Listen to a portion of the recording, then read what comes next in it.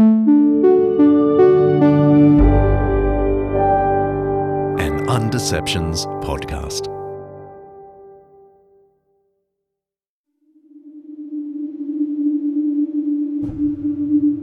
Sometime later, God tested Abraham. He said to him, "Abraham." "Here I am," he replied. Then God said, "Take your son, your only son, whom you love, Isaac, and go to the region of Moriah. Sacrifice him there as a burnt offering on a mountain I will show you."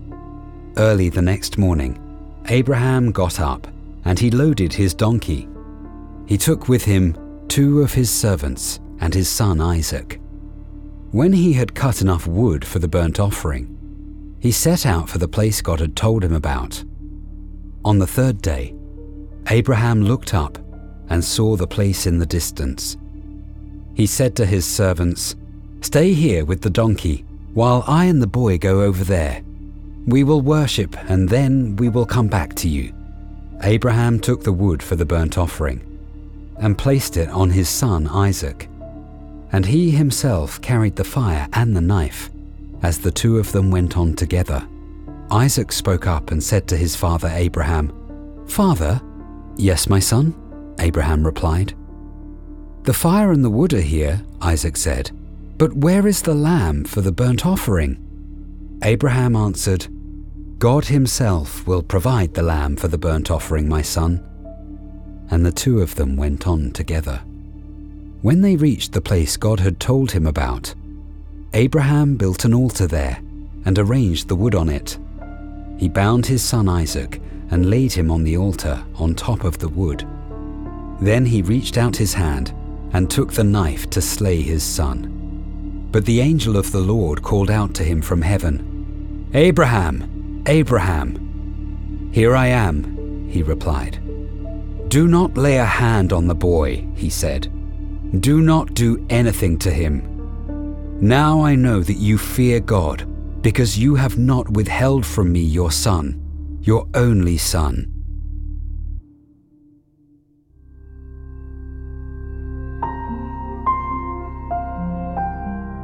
That's a reading from the book of Genesis, the first book of the Bible. It's chapter 22. It's the famous story of Abraham, known to many Christians as the father of the faith.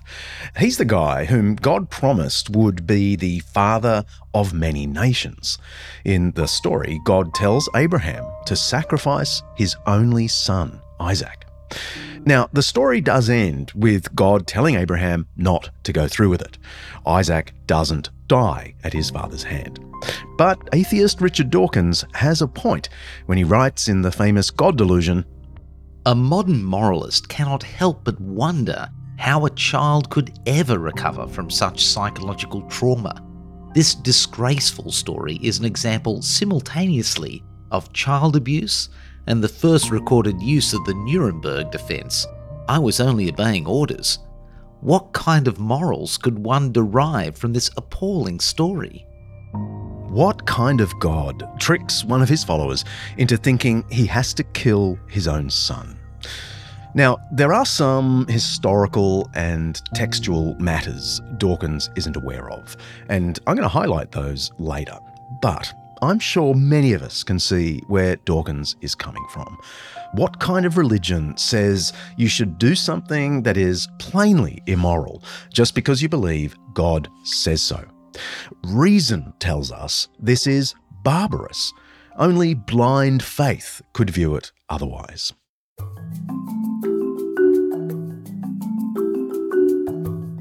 Well, the star of today's episode raises a question mark over this particular criticism. I'm talking about the Danish philosopher-theologian Soren Kierkegaard, which is bad Aussie pronunciation of Søren Kierkegaard. He's been dead for 167 years, but we have some world-class Kierkegaard experts to talk us through the great man's account of so-called blind faith. In an influential book, Kierkegaard argued that Abraham's trust in God as he goes to sacrifice his son is a key to understanding the paradox at the heart of the Christian faith. Reason might lead us toward God, but an actual encounter with the true God could not, almost by definition, could not be accounted for by human reason. Abraham is willing to sacrifice his son because he wholeheartedly trusted that God would keep a prior promise. Several chapters before this frightening scene, God had said to Abraham that his son Isaac would be the heir through whom Abraham would become father of many nations. So Isaac had to live somehow. No matter what, Abraham's thinking, my son isn't going to be dead at the end of this. God said it, I believe it, that settles it. The whole thing pushes the bounds of human reason. And for Kierkegaard, that is the point. Kierkegaard said Abraham took a leap of faith. Well, that's the popularization of what he said. He actually said Abraham took a dancer's leap. The kind of leap that's part of something larger, choreographed, something beautiful. But this is the source of the phrase we use today, a leap of faith. We often take it to mean something like blind faith, that's faith without reason. But as we'll come to see in this episode, Søren Kierkegaard argued that faith sits above reason, outside the human standards of rationality. Faith is not reducible to rational deduction. All of which made me wonder, in fact, I ended up asking my guests this, would Søren Kierkegaard disapprove of the whole Undeceptions project? Our team spends days and often nights thinking and arguing about the beautiful coherence of Christianity. Is that misguided? Will our investigation of Søren Kierkegaard put an end to our humble podcast? I'm John Dixon, and this is the end of Undeceptions.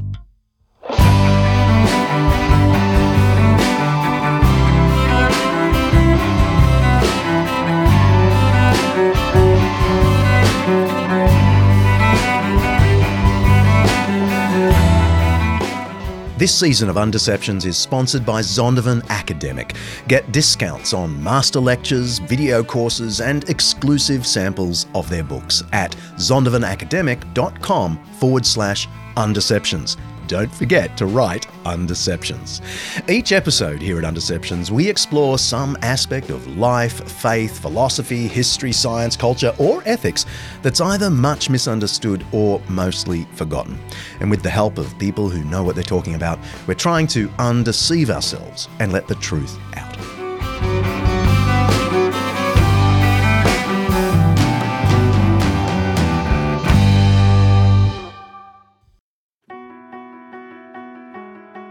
This episode of Undeceptions is proudly brought to you by Zondervan Academic's new book, Know the Theologians, written by podcast alumni Jennifer Powell McNutt and David McNutt. The McNutts invite us to meet the theological giants of the centuries, whose ideas have shaped not just Christianity, but also our world, whether you're a believer or a doubter. They cover a dozen or more pivotal figures spanning Eastern Orthodoxy, Roman Catholics, and the Protestant traditions. This book is an excellent, readable introduction to the biggest names in Christian thinking. Whether you're embarking on a personal quest for knowledge or seeking a material for a kind of book club, I honestly reckon Know the Theologians has you covered. Each chapter is packed with insights, reflection questions, and recommended readings. You can order your copy of Know the Theologians today on Amazon, of course, or visit zondervan.com/undeceptions. Don't forget to write /undeceptions, and you can learn more. For those who have never heard of the great man, can you describe Søren Kierkegaard, and you can correct my pronunciation if you like, in a few sentences? And why should anyone care about him? Yeah, well, Søren Kierkegaard was a philosopher and theologian and literary writer and social critic and early psychologist, all of these things, who lived in 19th century Denmark. And who, among many other things, was deeply concerned about the challenge of what he called becoming a Christian in Christendom. And by Christendom, That's what he Dr. means Amber is Bowen, Assistant Professor of Philosophy and Core Studies at Redeemer University in Canada. She's currently a visiting scholar at the Kierkegaard Research Centre at the University of Copenhagen, where she's writing a book on the great man himself. Now, if the idea of a whole Undeceptions episode on Kierkegaard sounds daunting to you, because, he's got a reputation of being kind of tricky to grasp, don't worry. We're in safe hands. Amber is an expert at communicating why Kierkegaard's philosophy isn't just a bunch of fancy ideas, but helpful for our day-to-day lives, perhaps especially if you're not yet a believer. And our second guest, whom we'll meet in a moment, is widely regarded as one of the foremost Kierkegaard scholars of the last 50 years. And by Christendom, what he means is a place where Christianity is just the cultural norm, a kind of nominalism. And it's really a context in which the so-called Christian faith is something that offered comfort and success and position in society. So it's far more convenient for you to be a Christian or claim to be a Christian than to not, actually. And he thought that actually was detrimental to Christianity. And the reason why I think he's so important today is because we can recognize variations of this context today in everything from politicians who use Christianity as maybe a means of attaining political power to leaders in the church who weaponize doctrine in order to reinforce their own positions of power or cover their impropriety, maybe, or secure their paycheck. We also see this in believers who maybe think that the Christian life is tantamount to following the do's and the don'ts of the subculture, of the Christian subculture. So being up on all the trends, being associated with all the right people, reading all of the right books, speaking all of the right lingo, being fluent in this kind of Christianese that sounds very eloquent and pious, but underneath, nobody really knows what it means. It's quite empty. So yeah, he's a figure who in his day called out identity politics and virtue signaling as being dishonest and making a mockery of God and not actually being authentic Christian witness. Issues with identity politics and virtue signaling? It seems not much has changed since the 19th century. Kierkegaard's Denmark was steeped in cultural Christianity, with most people attending the state-run evangelical Lutheran Church of Denmark, or the Folkekirken, the People's Church, or the National Church. And that church is still massively influential. According to data collected in January 2023, 72.1% of the Danish population are recorded as official members, almost 3/4 of the population. Now, members don't just tick a box on the census. All members pay a church tax for the upkeep of cathedrals, church ceremonies, and so on. There is an actual cost of saying you're a member of the Danish National Church. The Danish government even has a minister or secretary for the church, just like there's a minister for education and so on. That said, a mere 2.4% of National Church members actually attend church on a weekly basis. All that to say, cultural Christianity is a big thing in Denmark today. It was even bigger in the 1800s, and Kierkegaard was not a fan. Can you tell me something about his upbringing and education? What prepared him for this extraordinary perspective?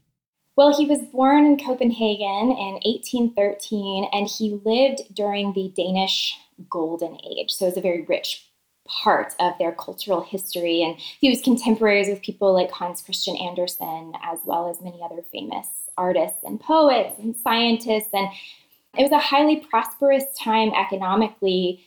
And he grew up in a home of 7 children. He was the youngest. And his father was profoundly religious. And he was raised Lutheran, which was the Danish state church. And he was a very sharp and witty and provocative child, but he also had a large degree of trauma in his upbringing with the religious harshness of his father, a lot of bullying at school, and also the death of 5 of his siblings, as well as his mother. But he had a very strong educational background. He learned Latin and Greek as a young boy and was really interested in classics. And the good old days. Yes, we don't do that anymore, right? But he attended the University of Copenhagen, where he studied philosophy and theology, and he wrote a dissertation on Socratic irony. Socrates, by the way, was a Greek philosopher who lived in the 5th century BC. He was massively influential, the teacher of Plato, who was in turn the teacher of Aristotle, and so on. Irony was one of Socrates' teaching methods. It's where he pretended to be ignorant and asked his students questions. With each answer, he would ask another question, as if he himself was trying to learn, but the goal of the whole thing was to lead the student to see the error of their ways. It's a bit like parents asking their teenagers about what they got up to on the weekend while they were away. Mum and dad know they had a big party, but they design their questions to slowly draw out the truth. Anyway, Socrates was the master of that, and Kierkegaard specialized in it and was influenced by it. What was the philosophical environment at the time where he was beginning his work? It was a fascinating environment, a very rich intellectual context with lots of academic publications and cultural life. The philosopher Hegel was all the rage. Hegel had highly influenced... Give me the 20-second Hegel. Oh my goodness. Well, Hegel was a German idealist philosopher who was very interested in understanding the world from this systemized perspective where history could be understood in different processes of development and all ordered under reason. And so it was a highly rationalistic kind of philosophy. And Hegelian thought believed that it had included and perfected Christianity internal to it.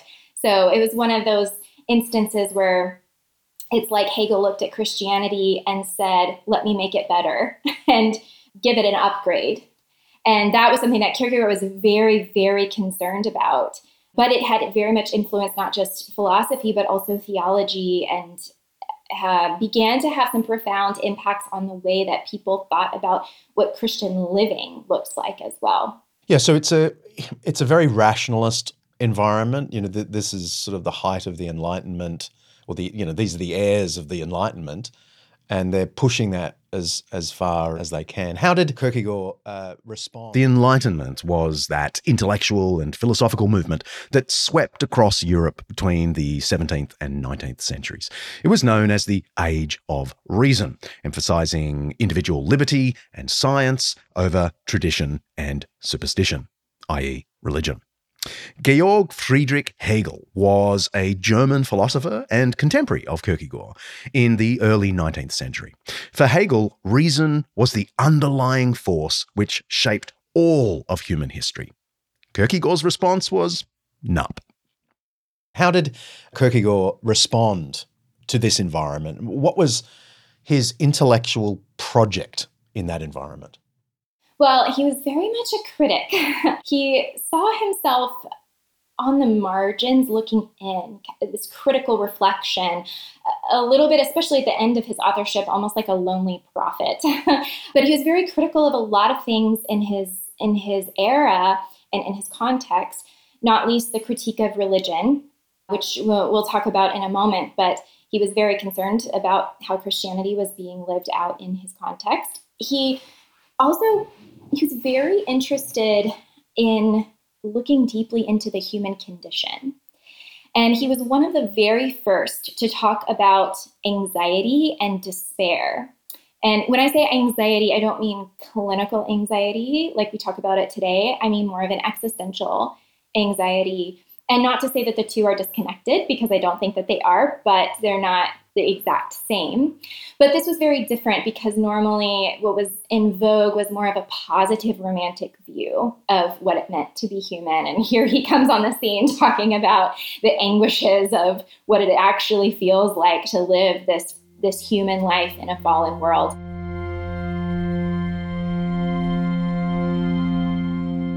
Anxiety is a qualification of the dreaming spirit, and as such, it has a place in psychology. Awake. The difference between myself and my other is posited. Sleeping. It is suspended. Dreaming. It is an intimated nothing. The actuality of the spirit constantly shows itself as a form that tempts its possibility, but disappears as soon as it seeks to grasp for it. And it is a nothing that can only bring anxiety. More it cannot do as long as it merely shows itself. Anxiety is altogether different from fear, and similar concepts that refer to something definite, whereas anxiety is freedom's actuality as the possibility of possibility. Kierkegaard, The Concept of Anxiety, 1844. But he anticipates modern psychology in so many respects and has just a very acute awareness of the human condition and knows how to call out self-deception and all the layers and intricacies of what it means to be a human. And I mean, I find that Kierkegaard knows how to call out not just our self-deception, but our self-deceptions about our own self-deceptions. Every time I read him, I think, oh my gosh, he got me. And then, wow, he got me again, you know?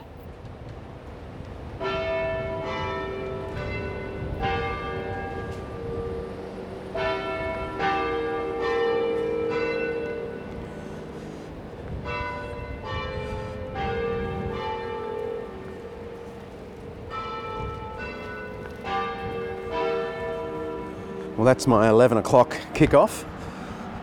My cue to interview Professor Niels Jorn Capelon about Søren Kierkegaard. I just learned you don't say Kierkegaard. Kierkegaard. He's at the Søren Kierkegaard Research Center at the University of Copenhagen. And he lives in this street just off the main square of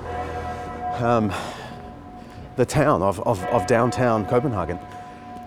And apparently he lives very near where Kierkegaard himself lived. So that'll be fun to learn a little more about. Well, Niels Jorn, thank you so much for joining us. You're welcome. And for having me into your home. That's good. And your library. Yes. You live amongst your books. Yes, I do.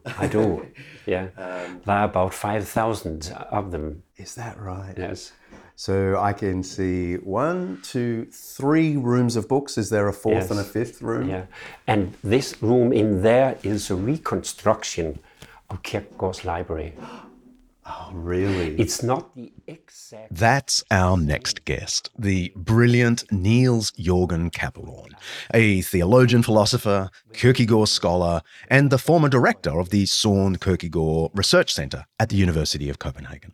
Niels was kind enough to welcome me into his home when I visited beautiful Copenhagen. He also showed me his astonishing home library, part of which is a perfect replica, books and all, of Kierkegaard's own library. Meeting Niels felt a bit like meeting Kierkegaard himself. He lives a block from where Kierkegaard lived. He goes to the same church that Kierkegaard occasionally went to and preached at. And after our interview, Niels gave me a private tour of Kierkegaard's stomping ground. It was wonderful. A quick note about our chat. Sometimes a friend of Niels assisted with the translation. What was Kierkegaard's intellectual project in this environment? I think it was to see how can we get out of secularization.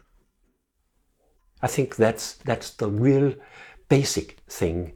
Therefore, he wrote all his book in another name than his own, in order to see if he could get in touch with people. He wrote those books and not in his own name, because it was not his own understanding. It was different ways of talking about philosophy, talking about ethics, talking about Christianity and so on, but it was not what he himself meant. So that was also a way of getting in touch with people.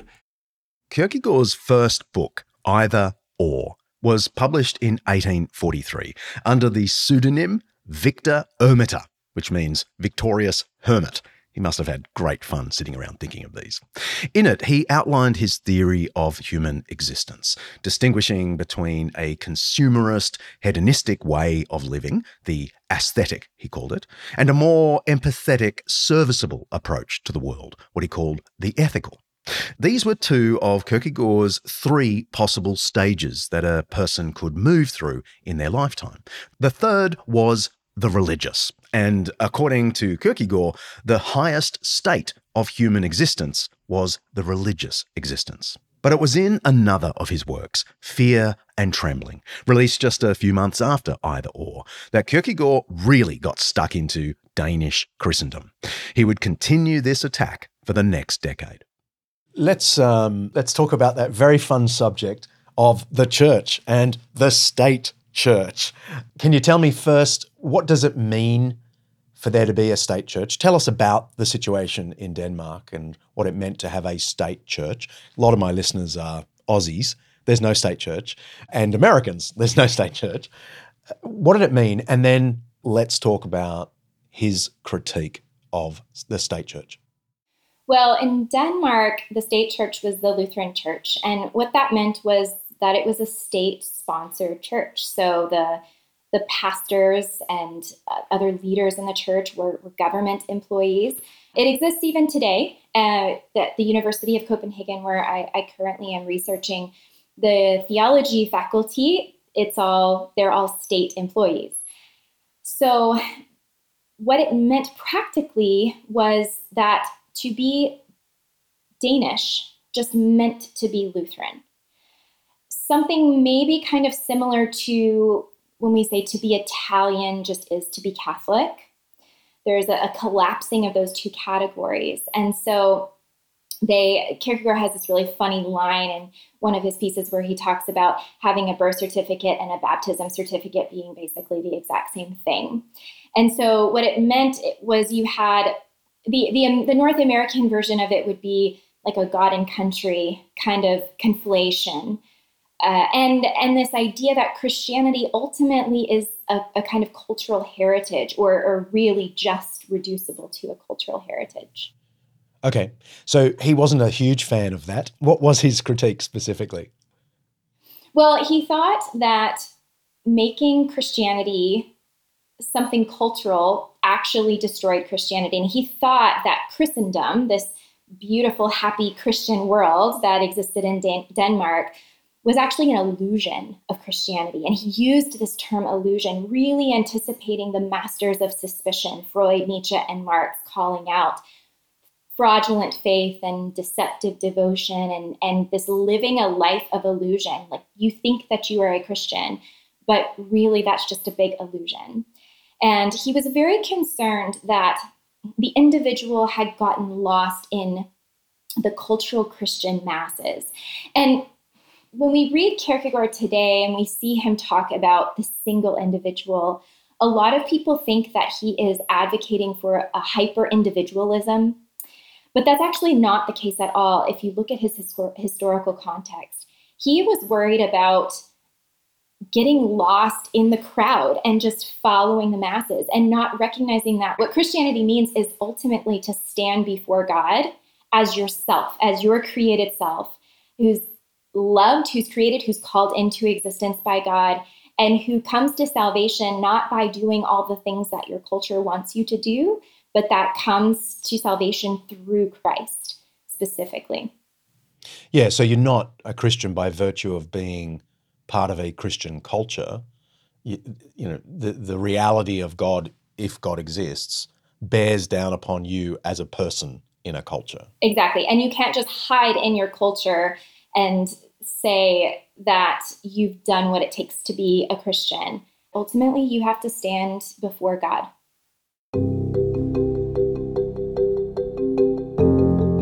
The difference between an admirer and a follower still remains, no matter where you are. The admirer never makes any true sacrifices. He always plays it safe. Though in words, phrases, songs, he is inexhaustible about how highly he prizes Christ. He renounces nothing, gives up nothing, will not reconstruct his life, will not be what he admires, and will not let his life express what it is he supposedly admires. Provocations, spiritual writings of Kierkegaard. Part of Kierkegaard's criticism of cultural Christianity was that people weren't making decisions for themselves about the faith. To be Danish was to be Christian, but he argued that Christian faith is a personal relationship with a personal God. Then faith's paradox is this, that the single individual is higher than the universal, that the single individual determines his relation to the universal through his relation to God, not his relation to God through his relation through the universal. Unless this is how it is, faith has no place in existence, and faith is then a temptation. We don't relate to God as members of a country or culture or church. We relate to God individually. It's a personal encounter. Now, this emphasis in his thinking on an individual's personal encounter probably influenced later, more atheistic thinkers like Jean-Paul Sartre, the mid-20th century existentialist. And some have actually dubbed Kierkegaard as the more religious father of existentialism. Niels, though, isn't a big fan of that title. I've heard it said that Kierkegaard was an existentialist. Yes. Philosophically, and the first No, existentialist. he wasn't. Tell me. Kierkegaard is definitely not an existentialist. He is an existence thinker, but he's not an existentialist. Make that distinction for me. Because to be an existence thinking is that everything is about existence.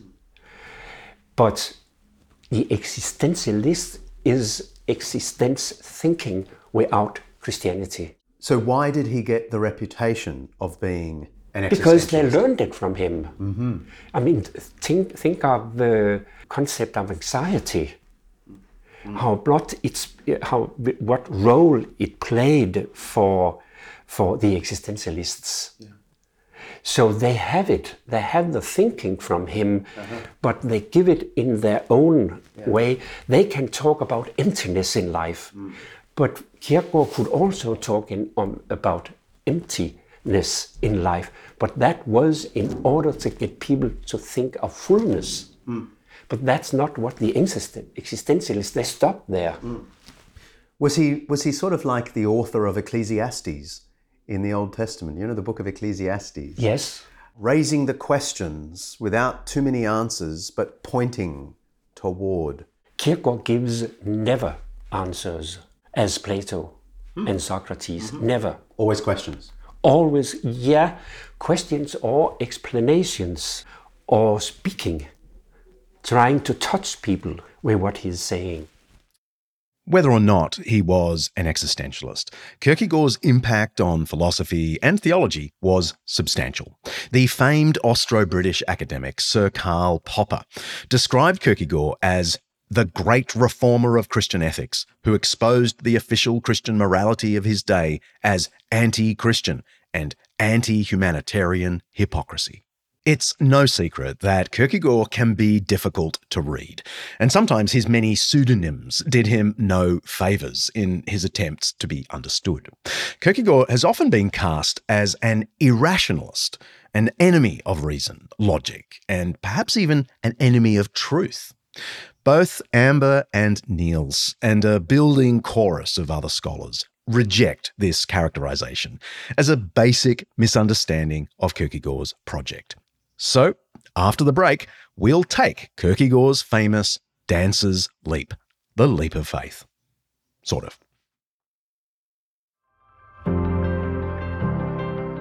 Imagine a world where you have to worry each day about where you're going to get clean water, where access to clean water is literally a lifeline.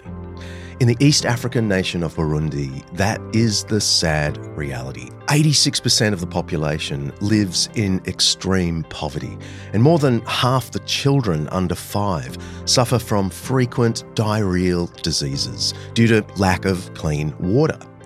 Anglican Aid is working on the ground with local organisations to change this. They're improving natural springs to give local families clean drinking water, which, can you believe this, cuts their medical bills by 30%. Now, for Aussies, the end of the financial year is approaching. Yes, American friends, the Aussie financial year is almost as weird as yours.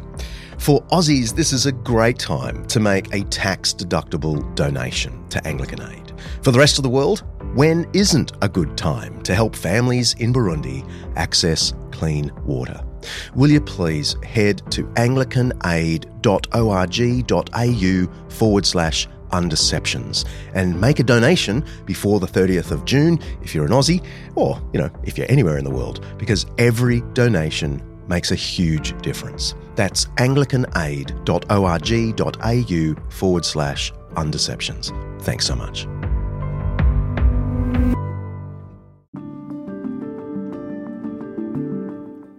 We are so grateful to our friends at Morling College for their support of the Undeceptions podcast.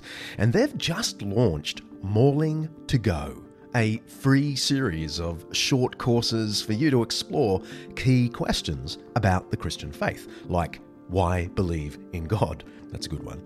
How can a good God let bad things happen? Or simply, why Jesus? You can check out the free Morling to Go series and other study options hand-picked specifically for Undeceptions listeners. Just go to morling.edu.au/undeceptions. Morling, by the way, is spelled morling.edu.au/undeceptions.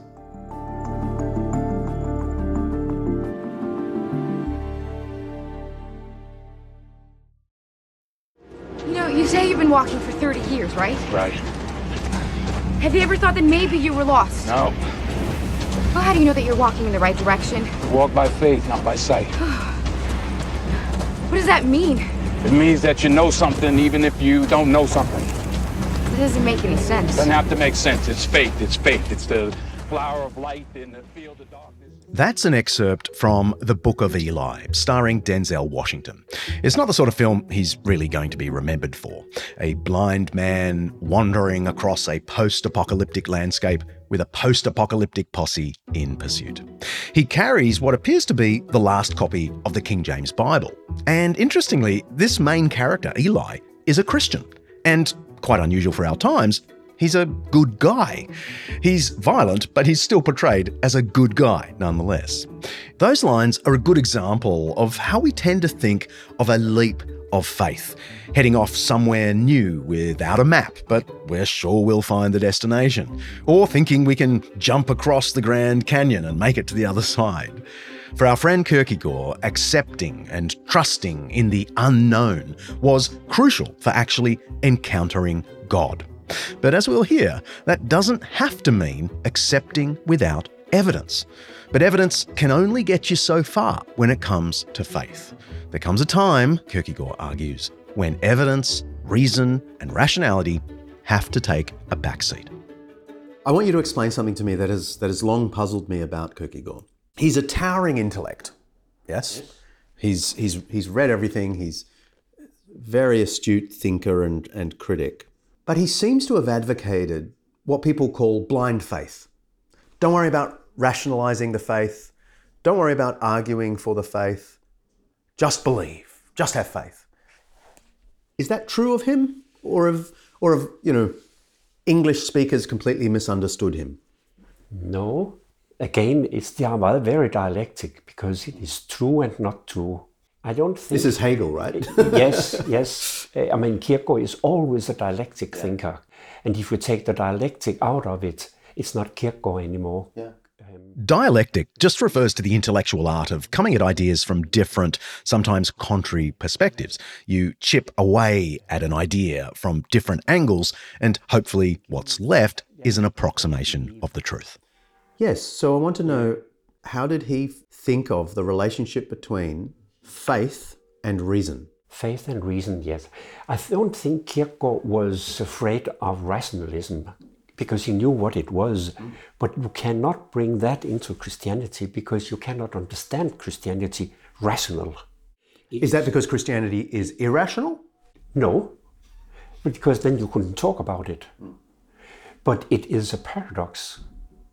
You cannot understand it in a rational way, but you can understand it in faith.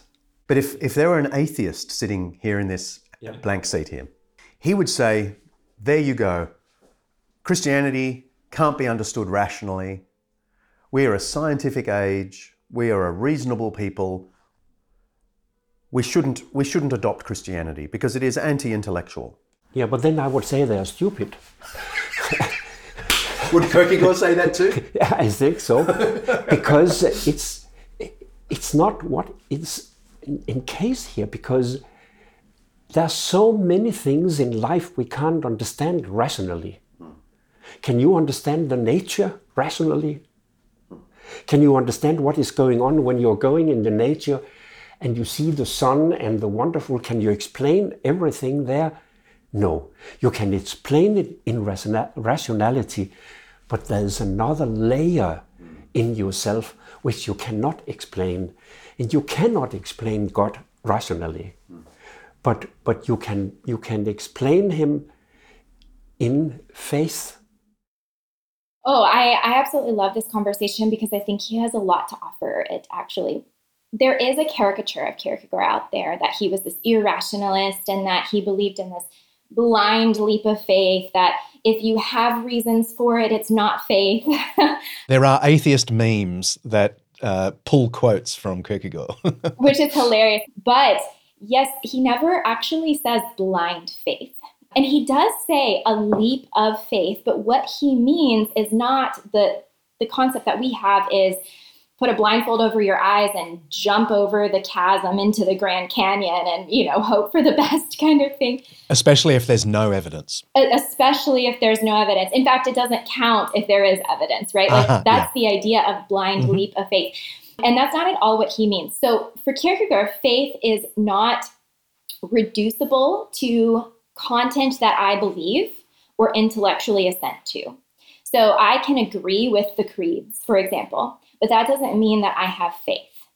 And this was important for him because, again, in his context, he has people who recite the creeds beautifully, but he's not seeing a living, breathing, dynamic faith. So for Kierkegaard, faith is actually more like trust. That's actually probably a better definition of it. And trust is not simply cognitive, or it's not reducible to cognition. But trust ultimately is this act of giving myself fully over to something that maybe I don't completely understand, but nonetheless that I find so compelling that it is worth everything. So he falls in the tradition of faith-seeking understanding. He's very Augustinian in this way. And I think that the best... Augustine, one of the patron saints of Undeceptions, promoted this idea of faith-seeking understanding. As he famously preached in what we call Sermon 272, quoting Isaiah, "As the prophet says, unless you believe, you will not understand. So you can say to me, you urged us to believe, now explain so we can understand." In other words, while Augustine constantly used reason and thought reason could lead you to certain convictions about God, his existence, his power, and so on, Augustine was adamant that true understanding of God could only follow after faith. You had to entrust yourself to God to really move forward in understanding him. In this sense, faith precedes true knowledge. Then there's Anselm of Canterbury, who served as Archbishop of Canterbury in the late 11th century. He echoed this same idea. In his Proslogion, which just means discourse, he writes, Neque enim quero intelligere ut credum, sed credo ut intelligum. I love it when producer Kaylee lets me read Latin. I do not seek to understand in order that I may believe. Rather, I believe in order that I may understand. My darling Buff has the Latin on a t-shirt. True story. Anyway, you can hear echoes of both Augustine and Anselm in Kierkegaard's writings. And I think that the best analogy for this is marriage. And Kierkegaard in his authorship frequently uses marriage as an example of philosophical concepts. This is a very Kierkegaardian way of explaining it. But when you think about standing at the altar with somebody, pledging yourself to them, you have no idea what all you're giving yourself to. There is an unknown future, and you are committing to walking into that unknown future with this other person. You also, prior to the wedding, if you had tried to square off every question, every doubt, if you had tried to figure out exactly what the future was going to hold, how that person was going to change, know every single thing about them as a way of achieving some kind of security before you make this decision, you're never going to get married. That's just not how living people make decisions, whether you're deciding what college to attend or what person to marry. And so faith is not super weird in the way that he's understanding it. It's very much like the way that we just live our lives at an everyday level. Because it's not like there's no reason to get married. Oh, no. I mean, I'm sure. You go there with lots of reasons, just not the reasons that would sign, seal, and deliver, the future together. Exactly. It wasn't that you sat there and you stacked up all the propositions in favor and against, and then you decided, okay, we've got a majority here, let's do this thing. That's just not how it works. And so he wants to resituate it in life. But when he does talk about a leap of faith, he actually refers to a qualitative leap.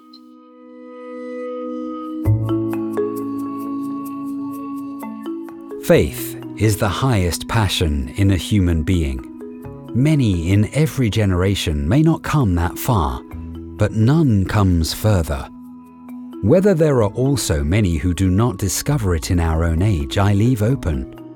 I can only refer to my own experience, that of one who makes no secret of the fact that he has far to go, yet without therefore wishing to deceive either himself or what is great by reducing this latter to a triviality, to a children's disease which one must hope to get over as soon as possible. But life has tasks enough, even for one who fails to come as far as faith, and when he loves these honestly, life won't be a waste either, even if it can never compare with that of those who had a sense of the highest and grasped it. But anyone who comes to faith, whether he be greatly talented or simple-minded, makes no difference, won't remain at a standstill there. Søren Kierkegaard, Fear and Trembling. So it's not a quantitative leap in like I'm going to clear the chasm of the Grand Canyon. It's a qualitative leap that is like that marriage example of I am about to enter into a new existence. My life is going to change as I know it, and I am going to go for it. Not because I have settled all the matters from the outside before I do, but because I believe that this is worth it. And there's a very real sense that I'm not going to understand this thing until I'm in it. I don't understand what marriage is from the outside in the same way that you understand what it is internal to it. And so that is faith-seeking understanding. Yeah, okay. So let's talk about, this classic skeptical criticism of Christianity, that its emphasis on faith as opposed to rational argument is the very problem. Our good friend Richard Dawkins says that faith is a virus, but much harder to kill than a virus. How would Kierkegaard respond to that very common critique? Well, I think he would want to subvert the dichotomy between faith and reason that is presented in that very question. So what I mean by that is he loves a good rational argument. I mean, he is a true philosopher at heart. However, as a true philosopher, he also thinks that it's very important to critically reflect on what we think reason is. So a basic stroll through the history of philosophy shows that reason is not a univocal concept, but the way that reason is defined and measured is different throughout the different ages. And it's a very modern, and by that I mean very specific to a certain time and place in history. So it's not universal or neutral, but it's a very modern idea to think that faith is a contaminant to the objectivity of reason. And vice versa, maybe reason is a contaminant to the purity of faith. That would be fideism or irrationalism. That's the other side of the exact same coin. And so it really is the case that what he's asking us to do is to think about what is our understanding of what reason is, and to then think about what would faith then look like, or how might our notion of reason not actually be as universal and objective as we think. So he was very concerned with thinkers like Kant and Hegel, who, as I said earlier, tried to subsume rationality into their systems. And they do this in their own ways. But the headline is faith within the bounds of reason alone. So reason is what allows me to say that I can have faith. Faith is legitimized by reason, or in the case of Hegel, faith is perfected by reason. And a lot of apologists take this approach, I think, in trying to argue for Christianity on these grounds.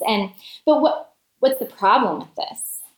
Well, it's that God can only be what our reason allows him to be, which is another way of saying that our reason constructs God.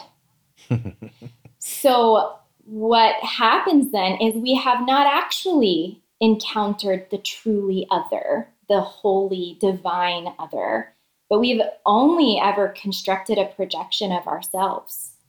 Amber, I'm going to just press pause here and say, that was so profound, what you just said. Oh, good. I have a shiver down my spine. Good. Okay, so Kierkegaard's concern is that when we think about rationality as this thing that can tell me if I'm allowed to have faith or not. Another example that I give to my students, it's really dumb, but it's effective, is the thought of reason as the bouncer in a club. So reason stands outside the door, and there's a long line, and it looks at the idea of each person who wants to come in, and it can determine, like, yes, this person can go in, or no, sorry, you're drunk, go home. And for Kant and Hegel, they place reason as that bouncer, and the contents of faith come through the door, and they get to say if this thing gets to be admitted or if it doesn't. And the problem with that for Kierkegaard is that God becomes a construct of our reason. It's like an all-you-can-eat buffet that reason gets to choose what it puts together. And what reason will do every single time is put together a mirror image of itself. And so it will create like a souped-up version of itself. And the problem is you never actually encounter the divine. You never encounter that which stands outside of you, that which is, as Kierkegaard says, infinitely qualitatively different from you, because you're just stuck in your own projection. And so this is a critique of Feuerbach on Christianity and sort of the wish fulfillment. Yes, and that religion's a wish fulfillment. Yeah. Ludwig Feuerbach was a 19th century German philosopher whose chief work, The Essence of Christianity, argued that the whole concept of God arises, understandably but mistakenly, from human longing. God is our wish fulfilled.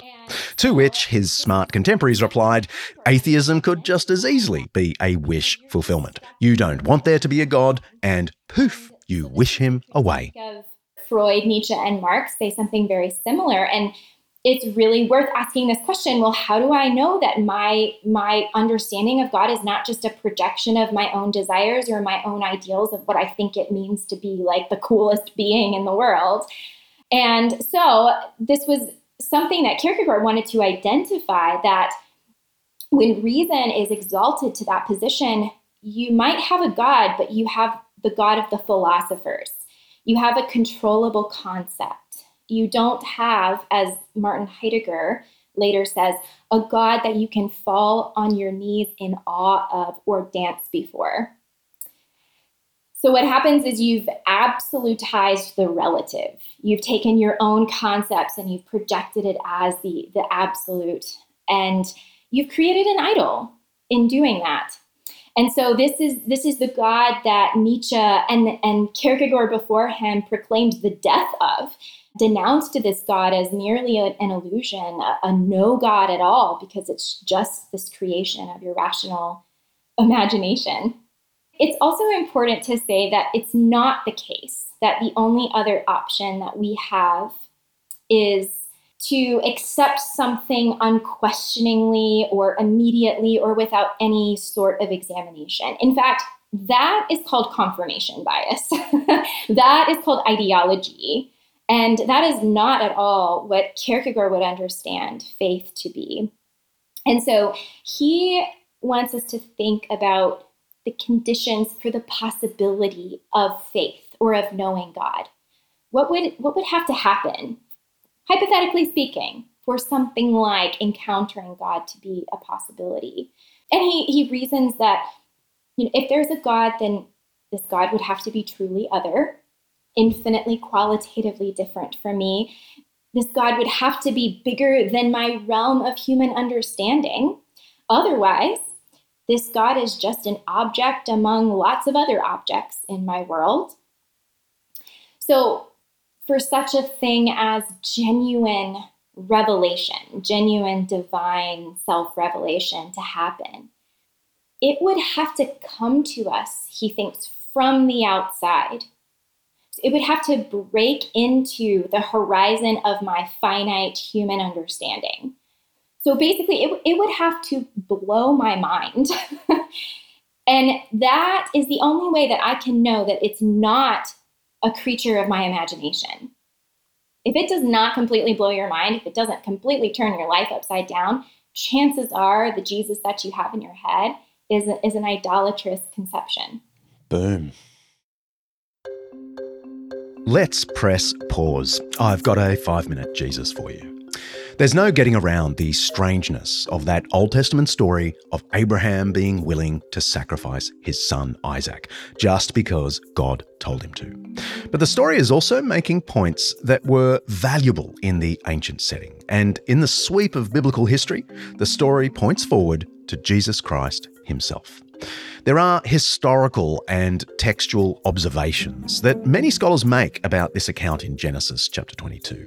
For example, we know that Abraham's original hometown of Ur was a centre in the ancient world of child sacrifice to the pagan gods. The disturbing archaeology is clear on that. So this biblical story seems designed to nod to that pagan background, only in the end to deliberately overturn any idea that this God, the true God, would ever demand what Abraham's former hometown religion demanded. There's also the textual observation that the passage deliberately repeats the word provide, yireh, as a reminder that God will provide the sacrifice, not Abraham or Isaac. So in the story, Abraham says to Isaac, God himself will provide, yireh, a lamb for the burnt offering, my son. That's exactly what ends up happening in the story, and the scene concludes with the words, so Abraham called the place, the Lord will provide. And to this day it is said, on the mountain of the Lord it will be provided. So the point of this entire chapter seems to be that God takes an assumed part of Abraham's pagan background and flips it, subverts it. And there's reason to think that within the story, Abraham himself knows that that's what's going on. For one thing, he says, the Lord will provide. So unless he's flat out lying to Isaac, Abraham is pretty sure that despite what God commanded, it's not going to come to sacrificing Isaac. The other thing is, at one point, Abraham says to his servants, "You stay here while I and the boy go over there. We will worship and then we will come back to you." The plural we is key, and it's there in the original Hebrew, not just the English. So it looks like Abraham knows that whatever is about to happen up there on Mount Moriah, they are both coming back somehow. And what's driving all this confidence must be that in the previous chapter, Genesis chapter 21, God had told Abraham that the boy Isaac is the heir through whom God would create many nations. So Abraham is clinging to that. God has made a promise, he's thinking, and that means there's no way this can be the end for Isaac. He knows God. He knows, therefore, that this must be some larger choreographed dance. And so he makes the dancer's leap, as Kierkegaard put it. Risky, frightening, but also part of a larger, beautiful work of art. And sure enough, we read, Abraham looked up, and there in a thicket he saw a ram caught by its horns. He went over and took the ram and sacrificed it as a burnt offering instead of his son. So Abraham called that place, "The Lord will provide." The story, forever branded in the minds of God's ancient Israelite people, two things. One, God will never demand they offer up themselves or their children in sacrifice. And two, God will himself provide the sacrifice, a sacrifice of his own making. Richard Dawkins complained, "We cannot help but wonder how a child could ever recover from such a psychological trauma."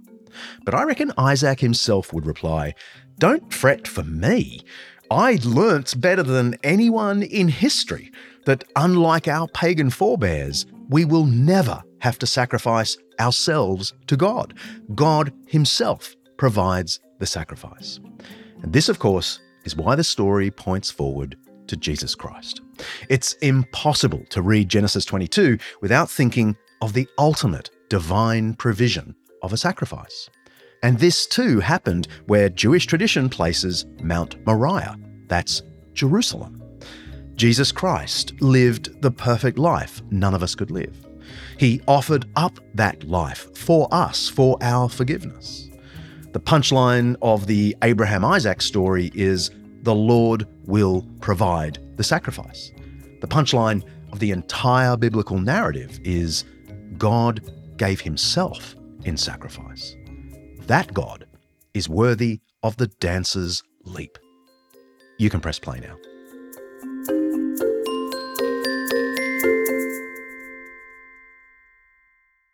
What is the legacy of Søren Kierkegaard, if you can summarize that legacy in a few sentences? The legacy from philosophy is definitely what we have talked about. Existentialism and all what is in that. That is, I think, the way he is remembered. But it's also, in a way, existentialism in Christianity. I would like to say, but I may not be right, because it's difficult, but I think what is the main thing is his Christianity is that you should always reduplicate your faith into action. Yeah. So that when what you believe, you should also act in this way. If you don't do it, you are not a Christian. And I think that is the basic thing in all what he is saying. Because if that doesn't happen, it's always, to be Christian is always to be in existence. To be a Christian in existence. Not to be a Christian at home or many other, no, always in existence. Because it has to be in life, yeah.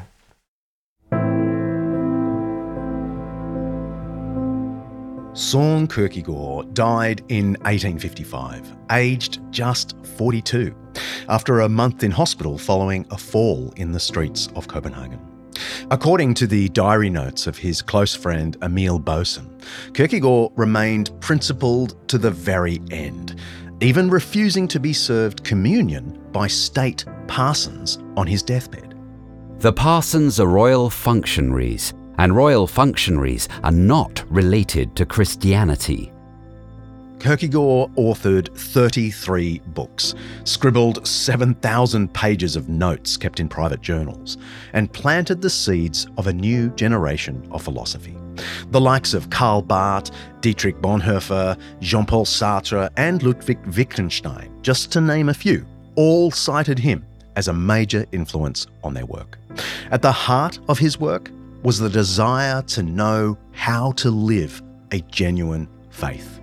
He famously wrote in a journal entry early in his career, "What I really need is to get clear about what I must do, not what I must know, except insofar as knowledge must precede every act. What matters is to find a purpose, to see what it really is that God wills that I shall do. The crucial thing is to find a truth which is truth for me, to find the idea for which I am willing to live and die." For my skeptical listeners, Amber, what do you think are the most compelling ideas of Kierkegaard? Well, for skeptics in particular, I think he has some of the greatest advice that I've ever heard, and this is in his text called For Self-Examination. And he talks about doubters and people who are having a hard time with the biblical text, maybe, who are having a hard time believing some of the claims of Christianity. And in fact, the example that he gives is the ascension. How in the world are you supposed to believe that Jesus ascended into heaven? And what he says is, you can keep trying to feed your doubts with reasons. And that's usually what we try to do. We try to assuage our doubts by giving reasons to it, finding evidence and that sort of thing. And he says, that's fine. But the reality is that reason is like food for doubt. It's almost like adding sugar and milk to like a bread dough, and it actually feeds the yeast, and it makes it more and more and more hungry. What he says is, if you're experiencing doubts, he says, get busy imitating. Some have doubted, and then in turn, there were some who sought to refute doubt with reasons. As a matter of act, the connection was actually this.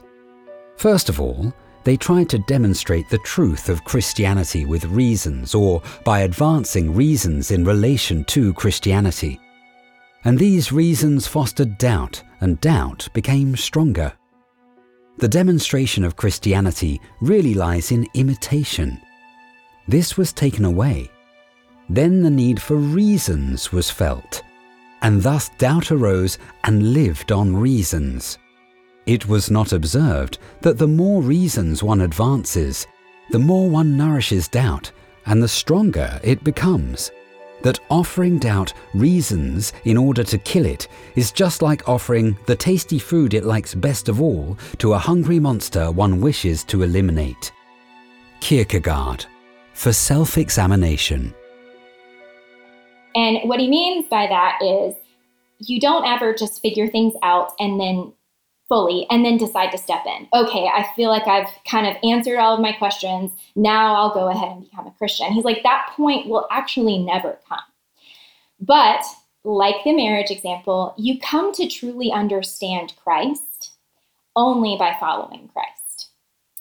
And this requires entrusting yourself to something that you don't fully understand, following someone into this unknown future. But the Christ that you imitate is not the God that you control. But it is the God who loves you and gave himself up for you. And so pick up the cross, follow him into this unknown, and see what it's like, see what happens. But if you try to keep looking at it from the outside, you're never actually going to get there.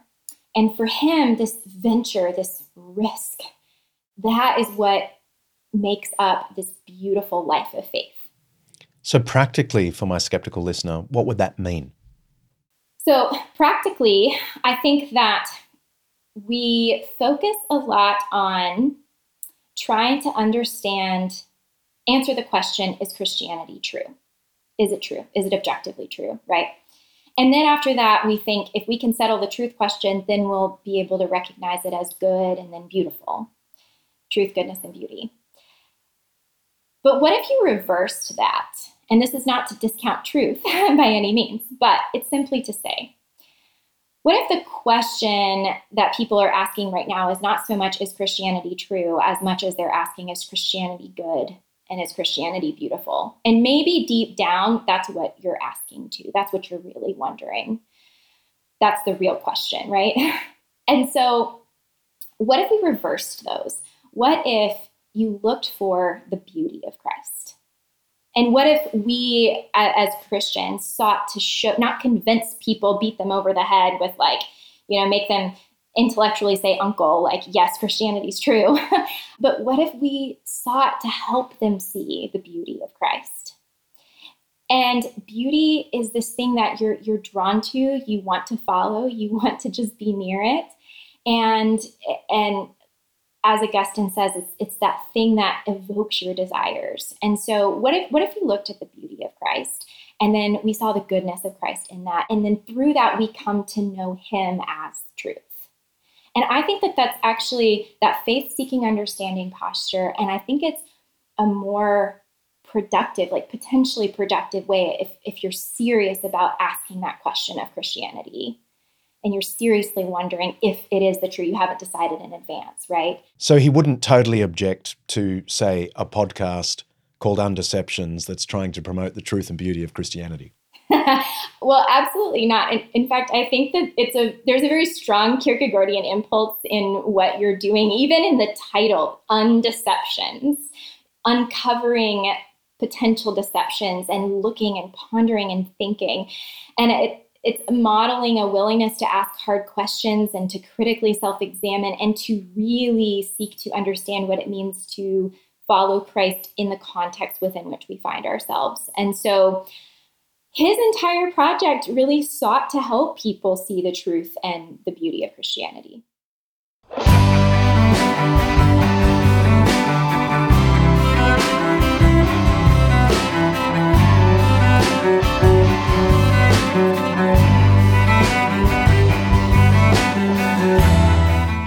If you like what we're doing here at Undeceptions, you might like to become an Undeceptions Plus subscriber. We call them our Undeceivers, for as little as $5 Aussie a month. You can get access to a private Facebook group to chat to me and other subscribers about the podcast. You can get bonus content from our episodes, lots and lots of bonus content. Head to undeceptions.com/plus to sign up today. If that's not for you, there's a bunch of other things you can do to support us, like head to Apple Podcasts and give us a review, or why not go to undeceptions.com and pick up one of our Undeceptions t-shirts from the store. And while you're there, send us a question, either by audio or text, and I'll try and answer it in the upcoming Q&A episode. See ya.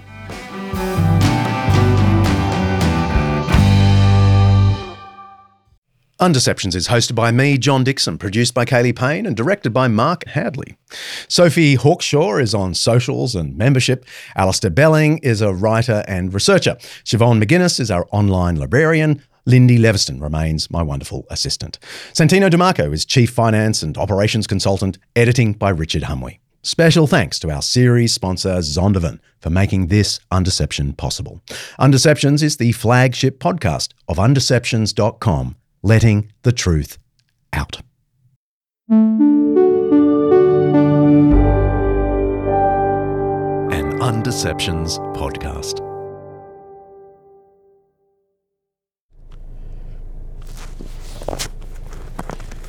Cool.